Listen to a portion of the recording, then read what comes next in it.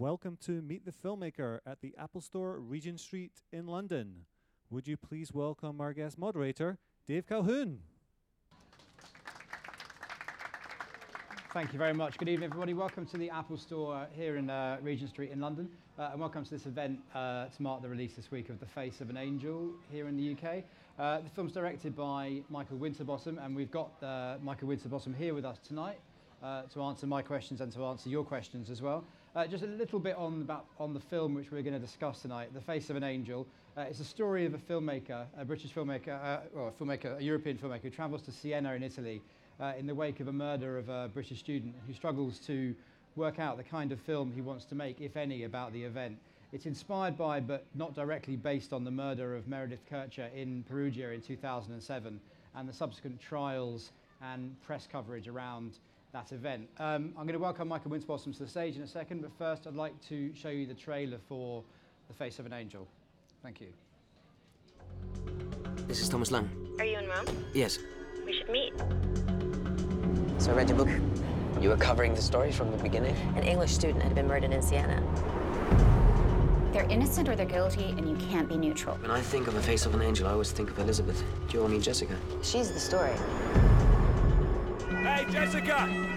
In court, it was made very simple. Jessica was the bad girl, and Elizabeth was a good girl. What are you filming? Did you hear about the Jessica Fuller case? Is it another documentary? Film. I want a guide. Yeah, sure. I want to see Siena at its worst. Into the belly of the beast. If you want to meet him, I can set it up. Yeah, for a price. Do you think you are the only one allowed to make money from this story? Why would she accuse someone who's innocent? Only a woman would cover a body when it is already dead. Jessica, she's intelligent. None of that makes her a killer. What's the motive? They condemn the wrong people in the wrong order. What do you think?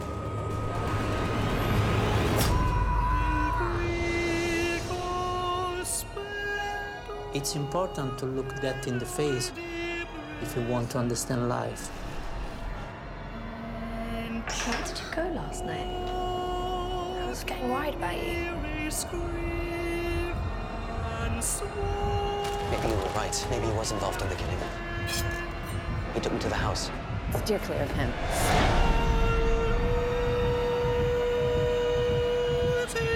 You really have come off the rails, haven't you? Get out of here!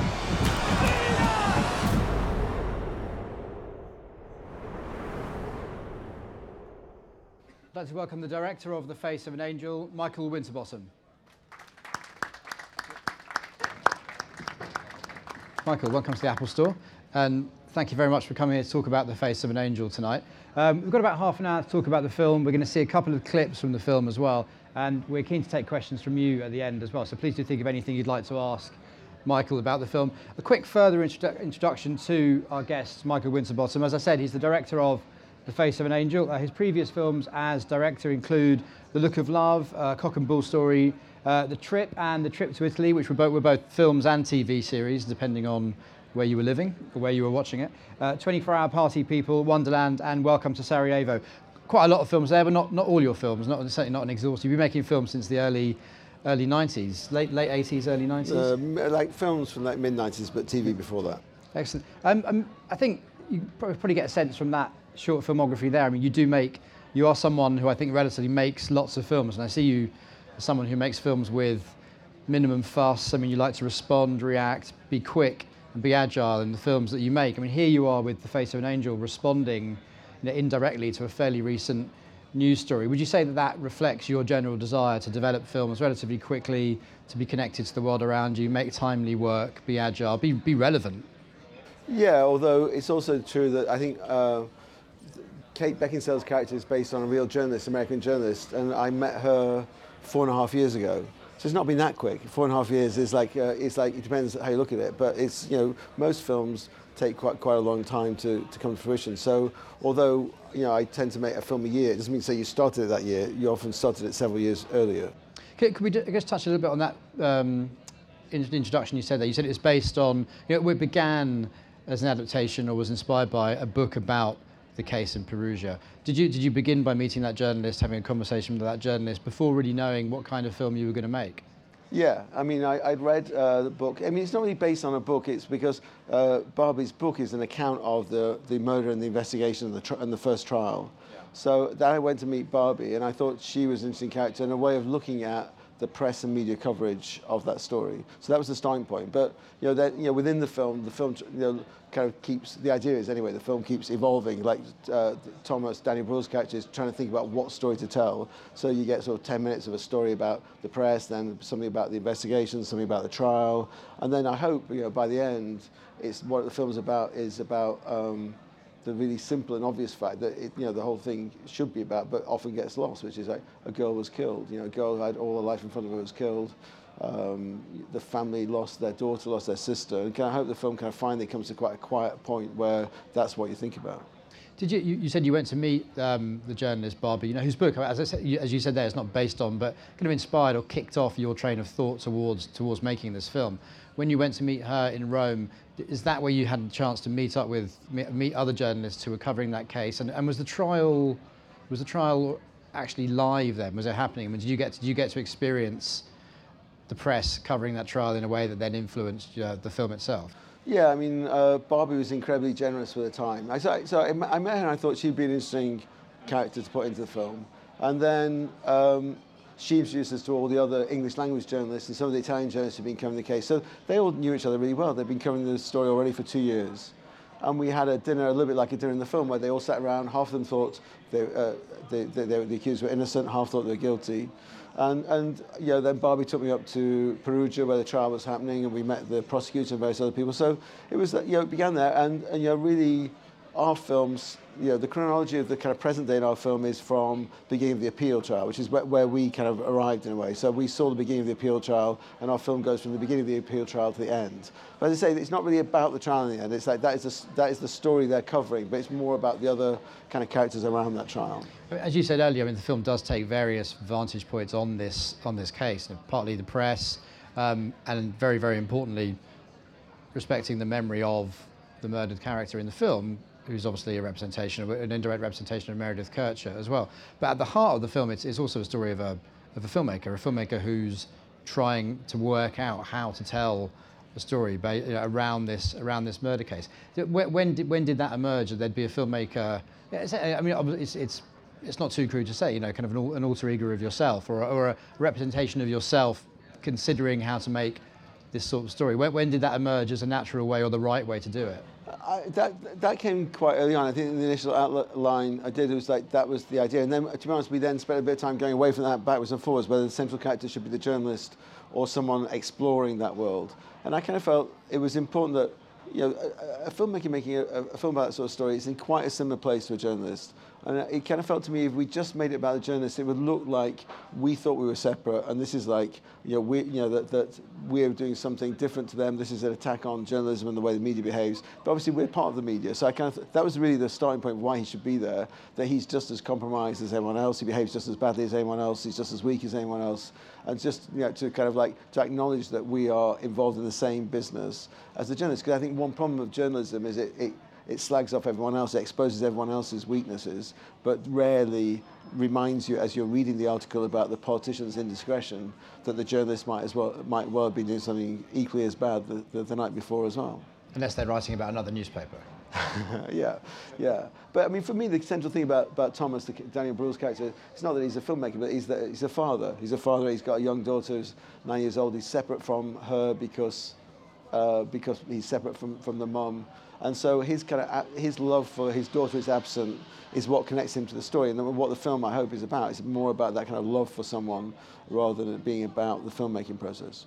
We're going to see a clip in a second. Before we do, I'd like to bring in discussion about the writer, Paul Vera. And Paul Vera is the screenwriter of the film, but it sounds like it very much originated initially with your desire, your thoughts around this case. So at what point did Paul come in, and then how did you work together on it? I think I read the book. I went to meet Barbie first of all by myself, and I think the first trip up to Perugia was just me and Barbie and so on. And then there was a kind of like, okay, I felt like, okay, there's something interesting there. And at that point, there was like a little outline of what I thought was interesting. At that point, talked to Paul about it, and from then on we worked together. So there was a bit of a kind of, for the first kind of year, like there was a bit of a kind of debate about should Thomas be a writer or a director. So in the end, like, we had a kind of like vague, he's a filmmaker, he's a writer and a director. So, it's like, it's with any film, it's a collaboration. Whether you're collaborating with the writer or with the people it's based on, whether it's with the actors, the cameraman, it's like you sort of, it's a sort of, you're working together. That's part of the fun of films. And it's not like that's their bit, that's your bit. It's a kind of process, and you end up with something that hopefully you all feel is part of yours.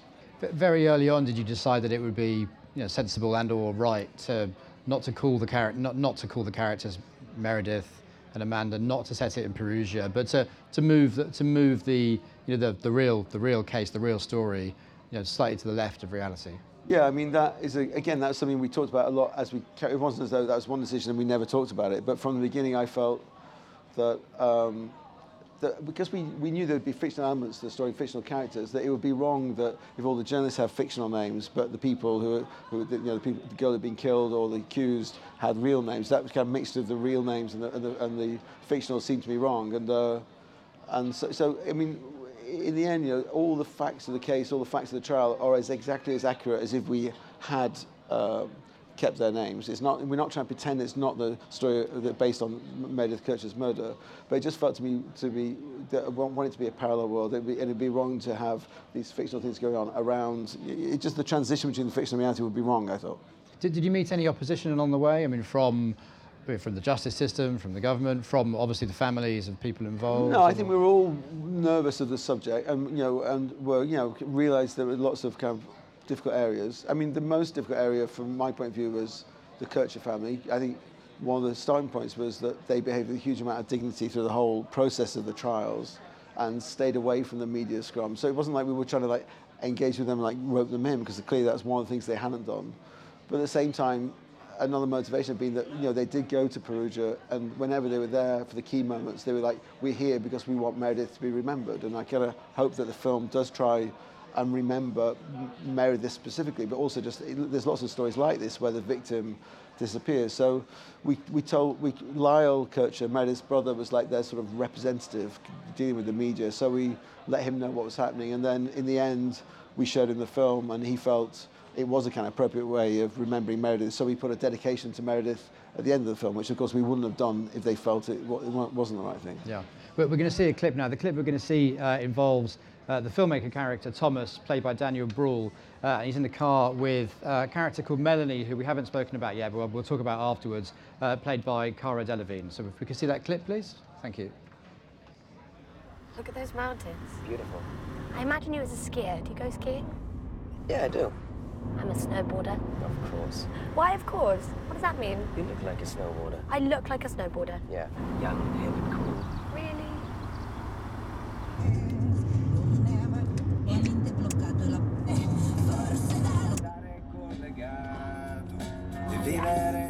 Giovano. Do you know Giovanopoulos? Do you know? Giù la vertigine ora di cadere, la voglia di volare. Mi fido di te, mi fido di te, mi fido di te, mi fido di te, io mi fido di te, e mi fido di te, cosa sei disposto a perdere? What a dump. No wonder Dante was homesick for Tuscany. It's so flat. Did you actually read it? Yeah. O you who on the road of love pass by, attend and see, if any grief there be as heavy as mine. There are two different endings. In the original version, he ends up with a new wife, but later he rewrote it to stay true to Beatrice. I prefer that ending. Because you're a teenager. I'm not a teenager, I'm an adult. 21. You behave like a child.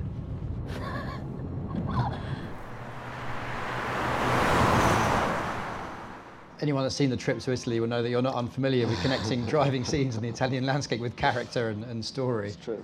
Do you have any particular I mean, just this sideways question, but I know you made Genoa in Italy, and you made the trip to Italy and then you made this. Any particular interest in Italian culture? Do you think that's in the background? I mean, it's not the reason I made this film, but No. yeah, I spend quite a lot of time in Italy. But so I go there quite often.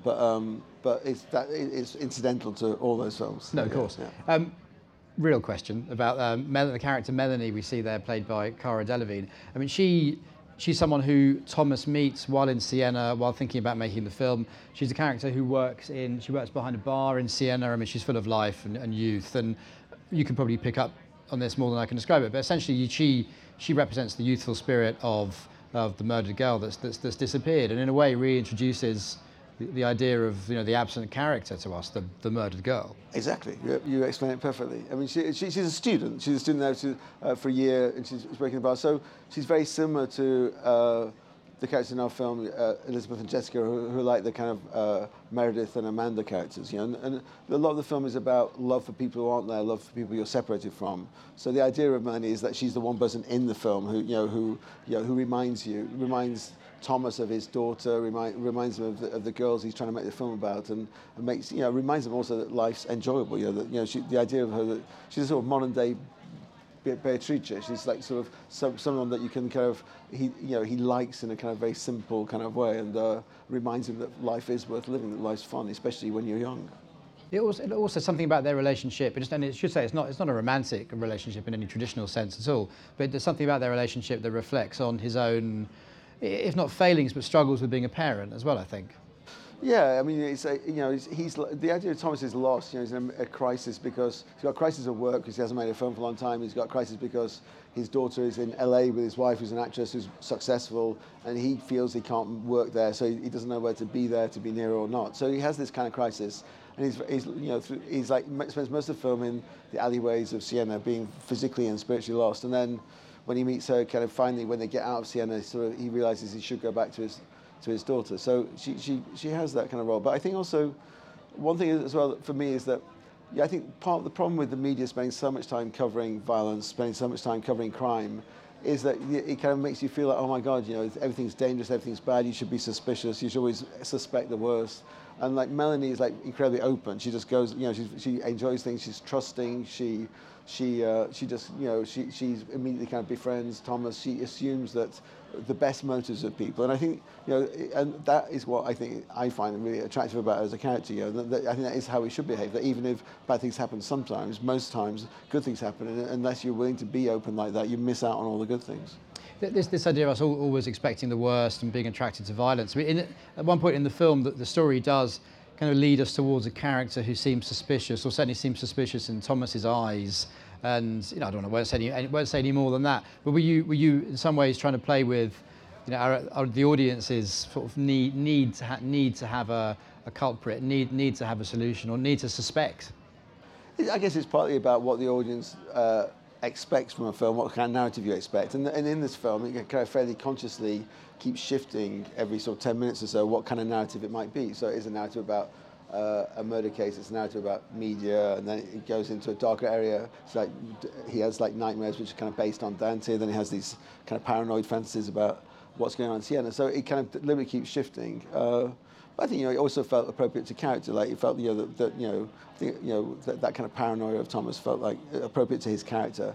And I think probably in general it kind of reflected one of the things that I think was interesting about the trial is because there were characters in it, or people in it from Italy and America and Britain, you saw the way the media kind of creates a kind of media sort of creates a story specific to its own audience. So one of the things was like all the American press would be like the Italian system's corrupt. That's why it's a wrong verdict. I think when you're abroad, you're in a strange place, that you easily get that kind of paranoia and put on your fears of something different onto wherever you happen to be.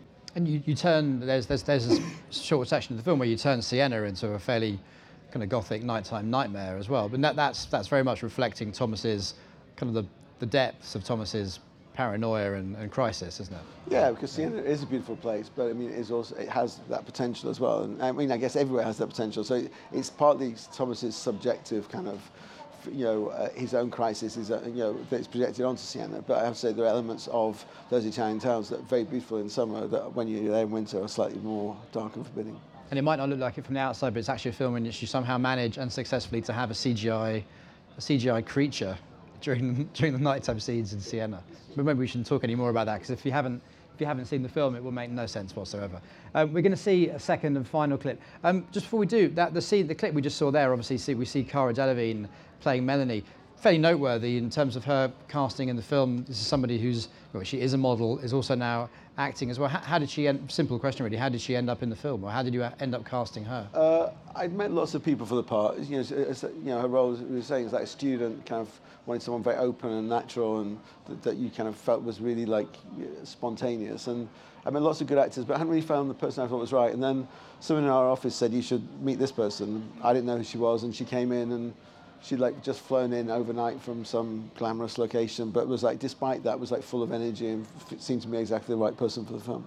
Actually, I mean, she is, you said the word natural there. I mean, she's a very natural presence in the film. Yeah, but what's good, I think, is that when you watch it, it looks like she's just hanging, being herself, maybe emphasizing, but actually it's quite scripted, So she was actually able to take the script and then make it kind of hers, And she's working, Valerio Mastandrea is in the film, is a top Italian actor, he won Best Actor last year in Italy, and Daniel Bruhl is a top German actor, and they not only did is she great with them, but they love working with her. I mean, she's really a proper actor. It's not just like, we just kind of told her to do what you want to do and we filmed her. Yeah, excellent. Well, we're going to see a second and final clip. This clip sees the filmmaker Thomas, played by Daniel Bruhl, talking with a group of journalists, I think in Italy, in Siena. I'm Siena now, but I'll be back in a moment. Okay, Bobby. Ciao. Hey. Hi. I thought you might like this. It's one of my articles. Thank you. Strange. When I think of The Face of an Angel, I always think of Elizabeth. Do you all mean Jessica? We all use that line for Jessica. Jessica is like a film star. Oh, hey. Blank canvas. Someone we project our fantasies onto. She's the story. Yeah, guilty or not, that's all anyone wants to read. It's sad that Elizabeth just disappeared. Oh, look at that. He's got Jessica's diaries there. There's some flawless journalism right there. Joe's very proud of his scoop. You know, the police played a dirty trick on her when she was in jail. They told her that she had tested positive for HIV, so she had to write a list of everyone she had ever slept with. It's in there. How much did you pay for it? These diaries, they're not even that big a deal. It's one of the things that I use to articulate a story about her. So, for example, she says that she wants to visit a sex shop. She writes a letter to her boyfriend saying she wants to watch a porn film and then practice with him. And she emailed her friends. She had sex with this random guy that she met on a train in Italy. She kept vibrating in the bathroom. She shared with Elizabeth. It became part of the trial. Exactly. It was only this thing. I remember the famous kiss outside the house. That kiss put them in prison. Oh, she went underwear shopping the night after the murder. None of that makes her a killer. Well, people love it. I mean, sex and murder sells. Is that everything you're interested in? Yeah, because it's how I make a living. And you know what? Guess what? It's how you make a living now, too. She wrote a fantasy story about rape. I'm writing a script about a murder. Does that make me a murderer? No, her character was part of the trial. That's what the jury was asked to judge. So if she would have been a better actor, if she had behaved well and cried, she would have been found innocent? Sure. Probably. And now she's dressing all prim and proper and is likely to get off. Of course, yeah. So if that's all true, don't you worry a little bit that all the stuff you make up could make a fair trial harder? All right, so listen, mate, we don't actually make stuff up, okay? You write what sells, sex sells. You steal her diaries and make her look like an nymphomaniac. Yeah, because that's what she wrote. Come on. You can make anyone look bad if you want to. I dare say, even you would look like a shit if people would go through your private life. Oh, well, listen, I'm a tabloid journalist, so everyone thinks I'm a shit anyway. Fucking said it. Excuse me. Oh. Well, he still has my diary there. Bravo, Joe. He didn't want my paper. No, he's got taste.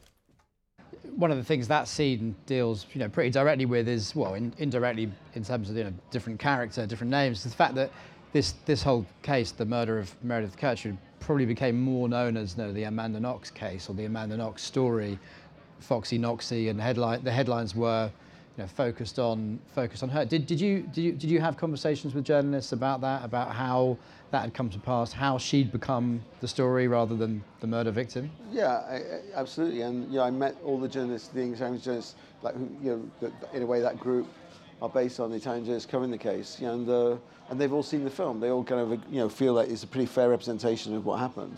I think journalism is a hugely important job, and most journalists, very intelligent, clever people, go in because you want to communicate what's going on in the world. And it's, everything, not everything, but like probably 99% of everything we think we know about the world is because we've seen it on TV or read it in the newspapers. So it's massively important about, having journalism that deals with important issues and deals honestly with them. And that, it's like, there's lots of debates in the film. It's not like there's a clear-cut right and wrong, but I think a lot of the journalists were aware that they were turning the story into a soap opera. That's what the editors wanted. That's how you got it. That's how you sold the story. And that obviously is because they think that's what we all want. That we're all implicated in this. It's not as though the journalists are writing all this, but none of us are reading it or none of us are watching it. We're all watching and reading it as well. You could be mistaken seeing that scene to thinking that the film's about a crusading filmmaker, fighting against the press. I mean, it's much more complicated than that. Yeah, and also, the idea is like when you watch a film that Thomas is it's not like Thomas is the good guy and everyone else is the bad guy. So that Thomas has some opinions which change during the film, and other people put alternative opinions, and it's a bit of a debate. And you can think for yourself, like, there's no right or wrong. You can think for yourself, well, what is right and what is the what should you do and what shouldn't you do? And it's like all the. All the journalists I've met, it's not like an attack on them as individuals, but I do think we should question whether it's a good thing that there is so much stuff these days about violence and so much stuff about crime. It is everywhere, it's in fiction and in the news and that. And I just think, I think it's partly because there's so much space online and on 24-hour news that anything that will fill a long space is good. So every trial that they can turn into a soap opera, they do. Every violent crime that they can get a few stories out of, they do. And obviously in the case of Meredith Kercher's kind of murder, that's a story that's been going on for 7 years, and they can still sell stories on it. Just finally, before we open up for a couple of questions, you said earlier on at the beginning that it was very, very important that people didn't leave this film without being reminded that this is the whole basis of this story, this film. The reason it's about is that a young girl, Meredith Kercher, was murdered. You don't go back and reconstruct events beforehand, but you do introduce her as a character. I wonder if you could just talk through how you wanted to introduce her and the importance of that. She has a presence. Yeah, just to clarify that, we don't at all try and speculate on what happened. Because from that's the what I meant. beginning, That's very much what I wanted to say. that it's like, I kind of think it's like a lot of cases, you're never going to know exactly what happened. And I think that's why the journalists, to some extent, why the journalists were able to keep their story going for so long, because it could become all about the character of the accused and are they, and what they dressed or how they behaved became more important than the facts of the case, because because clearly those facts are never going to be clear enough to know what happened that night. But obviously, the idea of the film is that this person who's been killed is the love the father has for her specifically, or the love the family have for her. I wanted people to think about that. So obviously, it's about to what extent love can sort of triumph over that absence. So we have scenes where we see her, which is sort of kind of in a way like Thomas is imagining what she's like, and part of Cara's role in a way is that she is a kind of version of her in the film, and the version for Thomas of how Meredith would be, or how Elizabeth, the character based on Meredith, would be. But but she is quite. I hope she has a big emotional impact in the film. But it's more through people's love for her, not that she's there. And I think these days lots of families, the family relationships, obviously the relationship you have your brothers and sisters, your parents, and especially your children are the most important relationships. But a lot of families are spread out. So even in the most mundane way, that a lot of people have to try and keep those relationships going through some sort of absence, like Thomas does with his daughter. Thank you. We've got time for a few questions. Are there any questions out there in the audience that we can take for Michael Winsbottom? There's one here. There is a microphone coming along. Thank you. Hi there. My question is, some of your films are based on true life stories and some are purely fiction. Do you ever see a difference when you come in to pick your projects, or do you look for something story-wise? Usually there's like some kind of fairly random thing that interests you in the first place, and then gradually the idea of it becomes clearer, and what interests you becomes clearer. And obviously, like, lots of projects you work on for a period of time, and then it's not going to happen.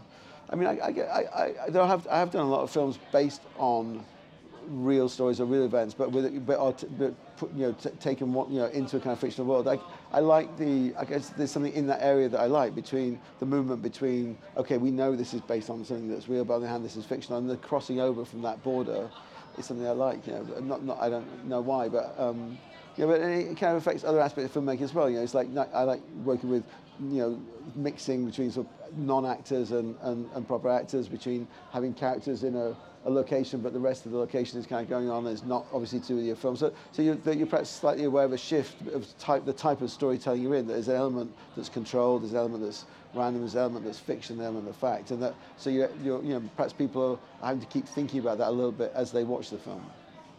Well, I'm going to bring things to a close. Cool, great. The Face of an Angel is opening here in the UK on Friday. Thank you very much for the director of the film, Michael Winterbottom. Thank you very much. Thanks,